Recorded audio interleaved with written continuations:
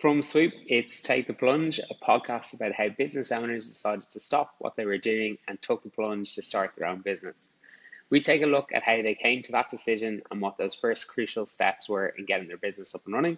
My name's Kieran, and I'll be your host for this episode. Here's what you can expect on today's episode. The further I go with it, the more I realise that it's all about the kind of people and who you spend your life with. And I think that just adds so much joy to the whole thing. And, it's just really fun working with just good, nice, excited people.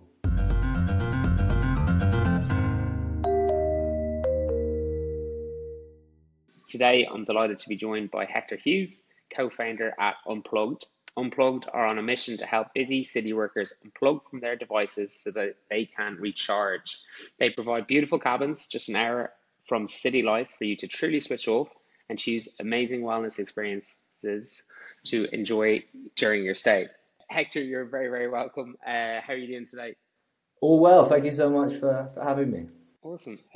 So if I could bring you back to the very beginning, Hector, what were you doing before starting Unplugged, and why did you decide to stop doing that and get started with Unplugged? So myself and my co-founder actually used to work together for a tech startup.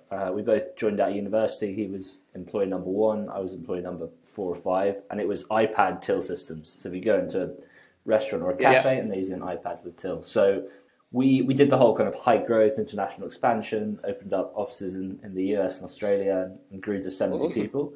We ultimately did an international despansion as well, but that's another story. But I was there for 3 years. My co-founder left in 2018. I spent the first year doing sales, wasn't great at that. Then they put me on product, ran that for a year, wasn't much better, and then spent a year running growth. And in that last year running growth, it was 2019. I just got a bit burnt out with it all, I was flying around the world to set up these offices, I had a fairly busy social life, spending all day on my phone, and just kind of really lost my joy for life. And seeing this, a friend recommended I would go to a silent retreat in the Himalayas and I initially kind of laughed this off, thought, I can't do that stupid idea. But, eventually came round to the idea. So September 2019, flew to the Himalayas and, spent 10 days at this very picturesque Buddhist temple on top of a mountain. And the best thing about that was when you get there, they take your phone off you and you spend 10 days cut off from the outside world. So very cliche, but I came back and quit my job a week later. And that was off the back of a conversation with Ben. So we'd stayed friends. Went for a drink. I told him about this silent retreat. He confessed to me that he was racking up 7 hours a day screen time. And, Ben is very much not the kind of guy you'd find at a silent retreat anytime soon. And we spoke about how, there's a lot of stigma still around retreats and meditation. There's so much of the benefit. It's just getting people offline and into nature. So we set out to do something about it. And we'd heard about this tiny house movement in other countries. So there's some really cool cabin startups in the US and Australia. So I actually flew out to the US to stay with a company called Getaway out there, and flew to Belgium to stay with a company called Slow Cabins, and got there, was super excited to get off my phone, put it in the box provided, and then half an hour later I made excuses and was straight back on it. So we realised we were actually going to have to lock people's phones away. So that's where the concept came from. So we put cabins an hour from city life. People go, literally padlock their phones in a box. We give them a map and a Nokia and leave them to... Yeah, amazing. And just curious, talk me through the silent retreat for a moment. Like day 1, day 2, is a bit like, are you getting withdrawal symptoms, or are you just getting straight into it? What's it like? Yeah. So it's a real roller coaster. It's what we found with our, so we do these kind of 3-night digital detoxes now. And what we found with that as well is it takes about a day for the mind to settle down. So the first day, you're actually kind of more anxious. So at the silent retreat, really, it's a real roller coaster that you really kind of go through. So it was half Buddhist philosophy and half meditation. So we spend 3-4 hours a day meditating and 3-4 hours a day in kind of Buddhist teaching, and you really go through the whole process. I tell you what, the biggest thing you notice day 1 is just because you're sitting with a straight back, and I was used to however many years of just slouching in a chair. So I feel like I should be sitting up more right. By day 1, your back is just aching, and you just think, I'm never going to get through this. But then it's remarkable to kind of see your body adjust and you kind of Yeah. come around to it. So yeah, that was it. And then it was 8 days like that. And the last 2 days were just intense meditation. So it was like, 5 or 6 hours a day meditating. And honestly, it came out of it just buzzing. Like, it felt so good Yeah. afterwards. Yeah, it's And crazy. like, and you just like had that hyper kind of change moment where you're like, your head's just going all over the place, and then you kind of like really focus in towards the end, or is it something that gradually becomes easier to do as the days go through? Yeah, it's interesting. It's one of those things where like, it, looking back, it kind of changed. Obviously, changed a lot, but like came out of it, like you kind of feel really good. You didn't feel that different. It wasn't like I came out and I was Yeah. like, right, I'm going to quit my job and like, all these things. So I actually came back to London, thinking to like crack on with my current job. Mm. So it was this startup again. We were like 70 people, and I had to fly straight back after the retreat for a leadership meeting. So we were like quarterly Yeah. planning and. We were trying to raise like a 10 million Series A at the time. And 2 days into that, the Series A fell through. So like No. the last hope said no. So that Yeah. day we had to close the US and Australian office. I was running growth at the time. So literally, overnight we stopped marketing spend. So I just had a week twiddling my thumbs. So, that was really the catalyst. It was a bit of a perfect storm. I was obviously in a great headspace after the retreat. Kind of this had happened at work, and then going for a drink with Ben, and it was like, well, now's kind of the perfect time to go and do something. So yeah, you think you come out with the kind of clear picture of what life would be, but I still needed that push. And in terms of kind of getting yourself then from the push into starting with Unplugged, were you kind of scoping out ideas for a while, or did you go straight into it? No, I'm very kind of impulsive, I guess, when it comes to these things. I'm much more. I spoke with Ben, then I spent 3 hours on a Friday night googling it, and I was like, yeah, this is probably a runner, and then quit on Yeah, Monday. So love it. I'm not. I think the best, Yeah, some people can spend months yeah. researching, and there's no right way to do it, but I firmly, actually getting started is the Yeah. best market research in my opinion. And in terms of like getting started, obviously you said you went over to States, went over to Belgium, saw that the whole phone thing was a pretty crucial element. Once you kind of copped that, what were kind of next steps in terms of getting you up and running? Yeah, for sure. So I mean, the great thing about, because I think there's so many, like getting started is the hardest thing, right? Like once you've got off the 100%. ground, the momentum kind of carries you through. We had a great, I'll call it a forcing function with the cabins, which is that, by ordering a cabin, so we ordered a cabin before we had the money, before we had the land to put it, any of those things. And that is really good because it means we don't have to figure it out, right? Like we had a, Yeah. Really four, forcing the issue. yeah. So we had like a 50 grand cabin coming, no means to pay for it, nowhere to put it. And then the pandemic hit, so it was like, fuck, Lovely. so all of our, sorry for swearing, but it was like No, fire away. all our, we were trying to raise money at the time. All those conversations died. We had a couple of sites lined up. Those died as well. So we were sat there in like March, April, 2020 with this like cabin being built and no money to pay for it and nowhere to put it. So, but that really focuses the mind. I'd say it does. And then I suppose, so obviously, as you say, you've got 40, 50K bill there. No one's laid out of their homes. So what's the plan? Yeah, so we really just kind of scraped together money wherever we could get it. So we did 30K friends and family SCIS, yeah. round. It was sadly we're not SCIS qualified because of the accommodation nature of the business. Yes. So yeah, managed to scrape together. We wanted to do 50K with friends and family, but got to 30. We got to 23 and then added another 7 a bit later on. So it was really scrappy. And then we got a 15K Virgin startup loan. So like we really scraped it. And then my co-founder was still working at the time. I was full time. He was still working. So he was kind of picking up extra bills and kindly feeding me a bit of his salary as well. So we really, the great thing about it is it's a very simple business, right? You just get a cabin. You start with one cabin in the countryside. So we could get it up easily, which was great. And I think that actually put us in very good stead going forward. So being so constrained at the start. And where did you find your first location? Because often when we chat to first time businesses here, whether it's like a coffee shop or a gym or anything, it's like getting that first space or someone to give you a chance in that space is the hardest bit. So in terms of you getting a location to put this cabin. How was that process? Yeah, for sure. So that was difficult, and same with the second and third locations. So at the start, getting land was the real Mm. issue, and as you say, it's all about like credibility and that, right? Like Hmm. why are these two blokes going to be able to get this off the ground? So we just spoke to everyone we knew, and cold emailed a bunch of farmers as well, like 500 farmers. So had probably had about 20, 30 conversations. This is all pre-COVID. I'd love to hear some. What was the most random? I'd say you had some random conversations with a few of those farmers. Honestly, went to see all the sites, and some of them was just like round the back of some bloke's house, and he was like, "Could you put it here?" I was like, "Nah, that's probably not the right spot." So, yeah, I really went through it all, but we found one site that we really liked, so we kind of had that,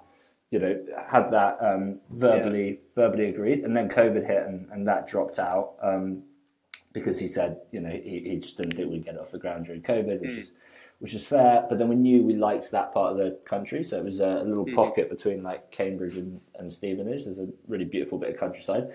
So I literally, I was like, okay, I really need to find another site, and was planning to just cold call farmers. I really couldn't be bothered to cold call, so it was like on my to-do list for like a couple of weeks, and it was getting closer and closer. I was like, okay, I've just got to do it, and then picked up the phone, called one person literally. And she was like, "Oh yeah, I was thinking of doing this. Like, why don't you come up and I've got a perfect site." And it was just the best site. Serendipity. Yeah, they were super. They were our first landowners and have been super supportive and helpful all the way. So yeah, we really got lucky in the end.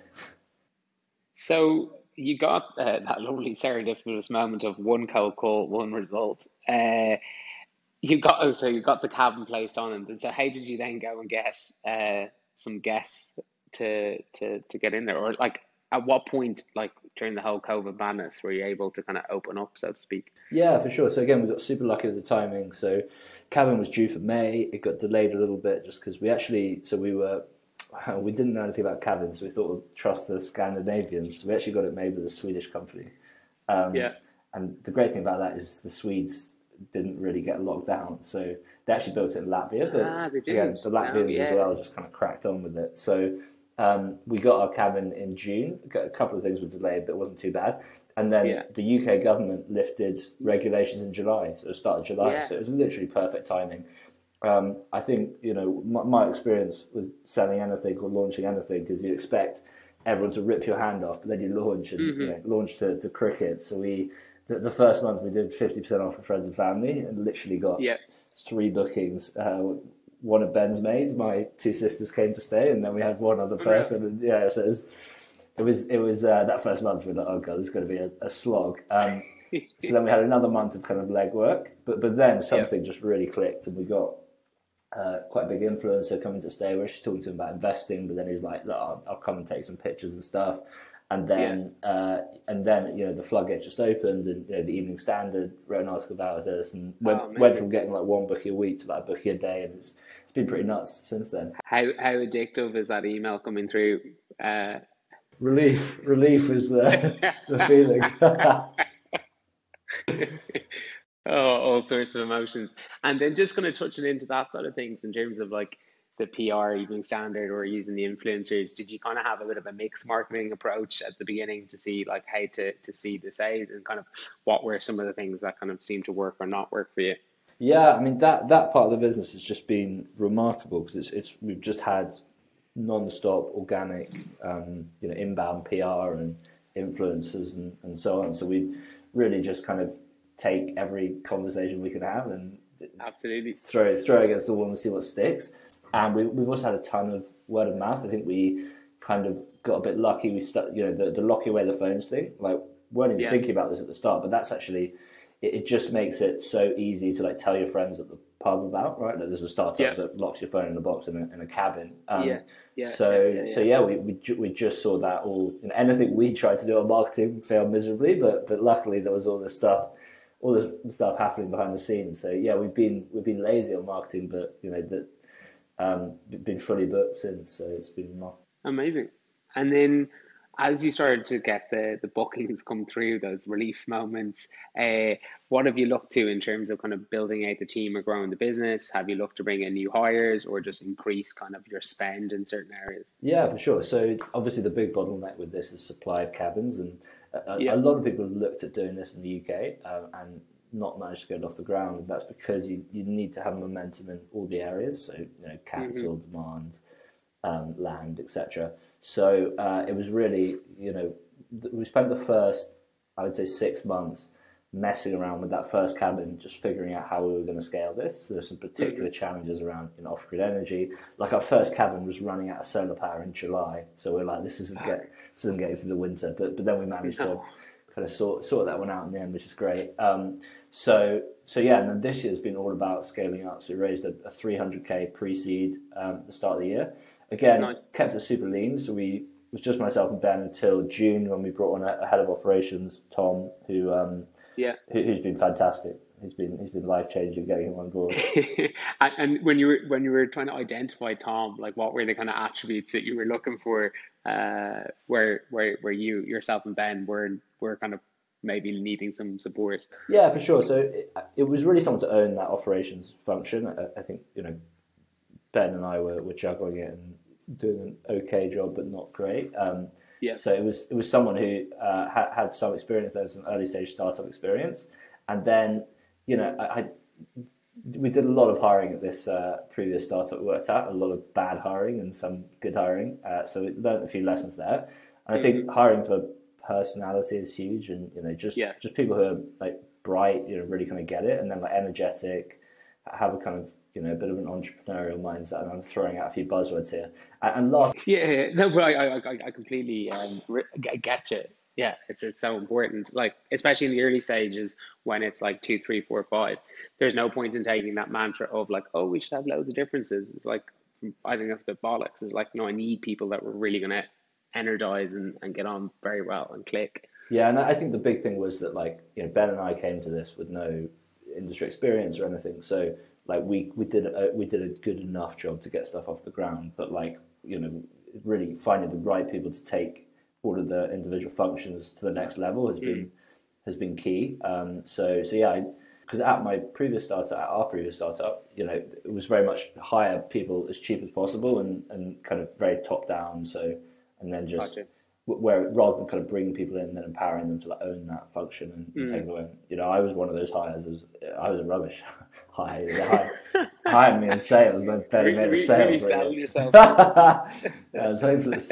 But so I was like, I don't want to hire another one of me. So so that's been great. Yeah, I really think, and just I mean, the whole experience has been just phenomenal and very fulfilling. But Yeah. the further I go with it, the more I realise that it's all about the kind of people and who you spend your life with. And I think that Yeah. just adds so much joy to the whole thing, and 100%. it's just really fun working with like just good, nice, excited people. Yeah. And on the kind of the pre-seed 300,000, how did you find that experience? Was that a bit of a slog, or was it a lot easier now that you had statistics, land, cabin, or like any equity raise is a pain in the ass? Yeah, it's right. Yeah. I'm raising the seed round at the moment, which we're Uh, getting there with. So yeah. now doing the seed, And, and I thought, have you guys gone crowdfunding side of things? I can imagine your proposition lends itself very nicely to kind of that side of things. yes, we've done, we've done it all via kind of angels so far, Yeah. and then we are looking at doing because crowdfunding is great, but Oh, you've got to jump through a lot of hoops, right? yeah. And also bringing the like there's something a bit sickening about bringing like a third of the capital to the table and then them charging you for the third that you brought out. It's psychologically very wounding to take that on. Plus, you then obviously have to do the investment in all the collateral, the marketing and stuff like that, which can be retrofitted for other kind of marketing purposes as well, for sure.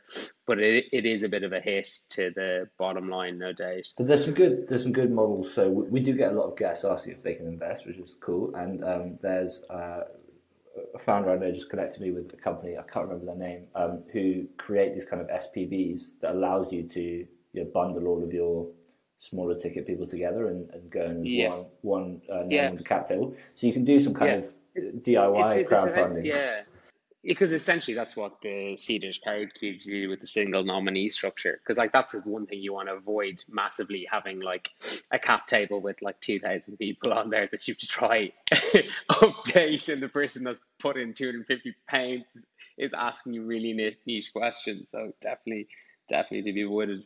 And did you ever look at like because obviously if you're continuously adding on the cabin side of things, that's the hard asset side of things, and traditionally asset finance is pretty favorable when it comes to rates and things like that. Did you ever look at that as a possible route? It's a big part of our strategy for scaling. So Yeah, we've got our first two asset financing deals over the line. I mean, the challenge there is just trading history, right, and track record, and yeah, so absolutely, the further absolutely. we go, the bigger part of the Easier. strategy that will be. Yeah, And then it's just thinking about how to build that balance sheet, right? Because that's obviously yeah, one of the dangers is you end up over leveraged. But it's a 100%. problem that's been kind of tried and tested before. So hopefully it's not rocket science, but I'm sure we'll figure it Yeah. out. And then I suppose getting back to growing the business outside of financing, you've obviously got your sites north and south in London. Is the plan to kind of continue in and around the kind of London area, or have you kind of got your sights set on other cities and other locations now? What's your kind of thinking there? Yeah, well, I mean, it's really to kind of make the most of the London market first and foremost. We want to kind of Yeah, get to some sort of scale here, but certainly, I mean, we're just wrapping up a seed round at the moment, which kind of lets us, give us the kind of runway to start that UK expansion next year, yeah, and ultimately the goal is Europe. So, it's really kind of just go as fast as we can with this. But yeah, there's absolutely. obviously great traction, great tailwind. So it's really about making the most of that. And are you getting much kind of insights from like the customers that are using the log cabins at the moment in terms of what you need to do from a new product development point of view, in that like I need this type of a cabin, or we should have a slightly different range? Like, do you get lots of feedback in through that way? Yeah, we do get a lot of feedback. We my co-founder sends an email to everyone who comes to stay asking for feedback, and we probably get a 50%. So a lot of it's like the coat hook was loose or something like that. There's a lot of good stuff in there as Yeah, well. So we really changed the whole layout after the first cabin, yeah, based on customer feedback, and now we're just installing cabins 8 and 9 now. So we've kind of done a few of that model, and then it's kind of pausing and taking more feedback on board. So, yeah. but yeah, it's a constant iteration. I've spoken to people at Unyotes in Australia, and the slow cabins in Belgium, and they say you never get the cabins right? Like Yeah. there's always something you could improve. Well, there's always someone complaining about a coat hanger, so there's not much you can do. We'll get that for the thousandth cabin. Yeah. Although I suppose on that, you when we've chatted to people, not to say directly similar businesses, but definitely service-led businesses, the power of reviews and the kind of trepidation around reviews coming in. Like, how have you managed that and managed that kind of customer online experience? Yeah, it's interesting. So we haven't listed on any review platforms yet. I think we do. Someone did give us someone opened us a trust pilot and gave us a 5-star review, which is nice. But Great. it was again like we've been lazy on marketing, so it's just something we haven't had to look at yet. But I do think it's good. I mean, so at our previous startup, that Trustpilot was everything, and what it meant is like the company was just overly focused on that. It's like it's almost like Pandora's box, right? Like once you start doing it, then every time there's a 1-star review, everyone's trying to jump on it and bury it, and yeah. So it really turns into kind of all consuming. So like the focus from our end is just make the best product possible in these early stages, and that obviously, as you say, creates serendipity and kind of spreads the word. So yeah, it'll be interesting to see how and when and if we layer that into the whole offering and marketing. And I suppose then with the investment hopefully coming in, touch wood, very soon, what's the plan? Obviously, you touched on potentially other UK expansion. Are there kind of roles you're looking to bring in, or things you're looking to do a bit differently now that you have a bit more capital? Yeah, for sure. So there's kind of two key roles. I mean, most of that's going towards cabins. As I say, like asset Yeah, financing will become a bigger part as we scale, but in these early stages, to keep the kind of speed we want to go at, then it's just deploying new cabins so we can grow the supply. The two key roles that we're missing, one is someone to really own marketing, so head of marketing. Again, Yep. my co-founder does it kind of part time along with a lot of the guest staff. So he's a busy guy at the moment. But I think you really need someone who is thinking about it, first thing in the morning and every day. Who can kind of really get into the weeds and speak to customers, put all the tracking and reporting in place, and set that strategy. So we'll go out and get a head of marketing in, and then also someone on the finance side. Again, I'm dealing with it all now, and it's messy behind the scenes, but it's good enough. But yeah, exactly. So What are you using? Like a QuickBooks, or what kind of, do you use any kind of stuff? We're working with an accountant as well, so it's good to have some. Pretty key to get those independent accountants in sometimes. Yeah, but I mean, it's just death by a thousand cuts. You've just got endless payments and so on. Yeah, so exactly. Just starting to build out that function will be really good.